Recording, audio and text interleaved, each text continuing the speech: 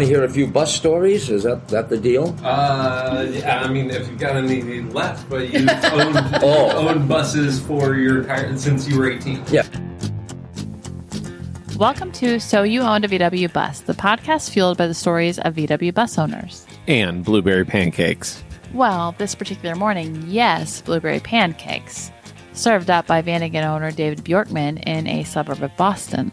We had been staying in David's driveway as we ventured toward Salem, Massachusetts. Even though he insisted he didn't need to be interviewed, we decided otherwise.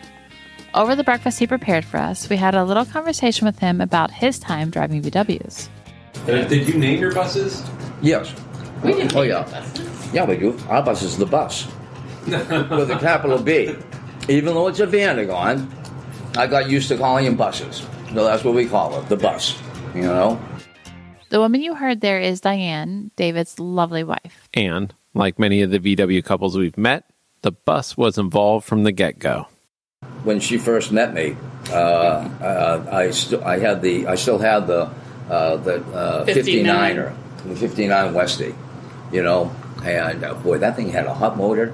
I was working third shift at the time, and so what I would do, she lived on a hill, and so what I would do is I'd jump in the bus and I'd roll it down the hill a ways before I started it up, because I didn't want to, you know, bother all the neighbors, at least not the ones close to her. Yeah, that had a sweet little motor, dual port motor, with a special kind of carburation and a really hot exhaust. Not hot physically, but one that increased power. You know, that was a matter of fact.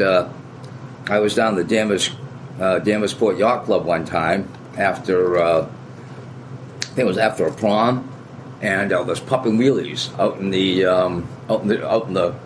parking lot, and I snapped my drive shaft. Now you know what their drive shafts are on these things. I know. You have to go back. Wait, you were popping wheelies in the bus. Yeah. Like, back up. Yeah. Well, I told you it had a powerful motor, and all the weight's in the back because the gas tank and the engine are back there in the split window buses, the early ones. Well, so tell the listeners if they too wanted to try to pop a wheelie in their bus, what's the set of steps to take to do that? Please, listeners, don't do this.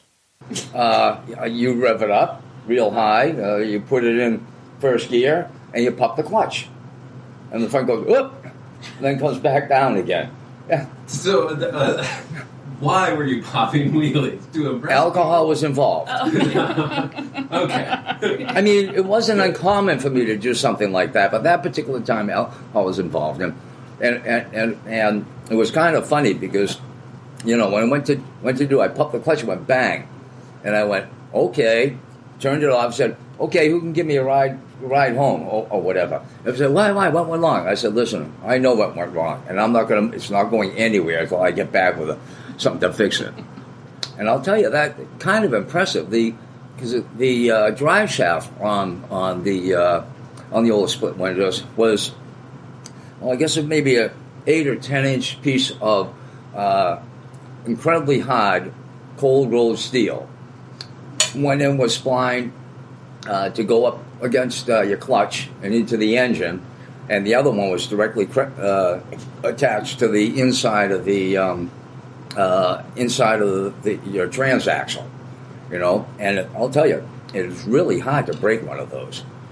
You know, as a matter of fact, my friend the mechanic was very surprised at that. You know, I said, "Will you help me build the motor?"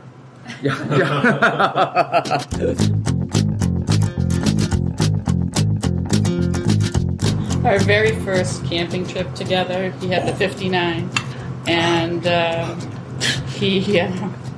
I wanted to impress her. He shows up at the door, not with the bus, but with a bug. And apparently something went wrong with the bus, and so he borrowed a bug with a blown starter that you had to push it to start it. And it was a 6-volt.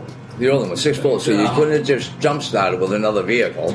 So he took the back seat out and put everything we would have put in the bus, in the bug, except for an extra cooler. A spare cooler. We were going to bring 2. We only brought 1. I guess it was maybe the day before we left or a couple of days before we left, I went to shift, and the shifter wouldn't work. I mean, it moved, but it didn't make any difference in the back. So back to my friendly Volkswagen bus folks, okay? And there's a little round plate that's in the front of the bus. And you have to take that plate off so you can slide out the shift rod, the one that goes from your shifter back to the transmission. Well, we slid it out, and it was like a piece of Swiss cheese. It was just all holes. I was amazed that it had held on for that long, okay? Well, there was just no way we were going to be able to repair that one. And trying to find something like that was kind of hard to do, you know. I mean, even back in the 70s, it was hard to find those kind of parts. As a matter of fact, today it is a lot easier to find parts for those old vehicles, or for that vehicle, or for a Vanagon. And when I say that vehicle, I mean your Bay, than it is today. So I was kind of at my wit's end, and I said, Jim, you know, I'm supposed to take this girl that I'm going out with. I really want to impress her, and I got to have a vehicle to do it. We want to do Acadia. We have all the. I said, have you got something here I can take? And so he kind of said, well, says I got this old Bug over here, you know, but with a blown starter, but you can't jump start it because it's 6 volt, as they were up until the late 60s. And so I said, well, okay, sure, yeah, you know, any port in a storm. And so instead of showing up in this luxurious camper vehicle, I showed up in the Bug with the tent, and that's what we used. And when we pulled into the campsite, I had notified them beforehand to say you have to put me someplace on a hill because I have to push start the vehicle. And they said, oh yeah, sure, okay, you know. Now I got there and they gave me my campsite. I went down to the campsite. The campsite was on the lower road, and you had to go down a little bit of a hill to get into the campsite. So I went right back to the front desk and I said, did you not hear me tell you that I had to be la-di, you know? And so they stuck us up in the back loop, you know, up on a hill, so we could push start it when necessary. And the fact that we had previously ordered scooters to drive around was a godsend. Yeah. You know, because even though it was easy to jump in the Bug and just drive away, you didn't just drive away, you pushed it and then drove away.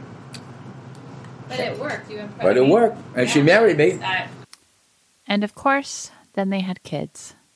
I didn't get fully back into the buses until I bought our first Vanagon Westie. And the reason that we bought it was that we had kids and we were doing car camping, sedan camping. And we found that to get to a campground, set up, put everything up, the tent, the screen house, get everything out, get everything out of the vehicle, the kids would be off getting in trouble someplace, you know, or trying to drown themselves in local stream or rolling in the poison ivy.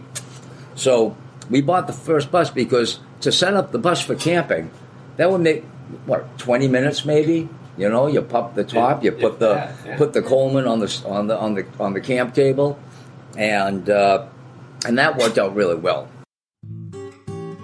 Kids or not, the VW Transporter is the best way to see America, folks. You can follow along on our cross-country adventure by visiting our website, ontheroadwithaddy.com, or by checking our Instagram, ontheroadwithaddy. Addy is spelled A-D-I-E. Thank you, David and Diane, for sharing your home, breakfast, and VW stories with us.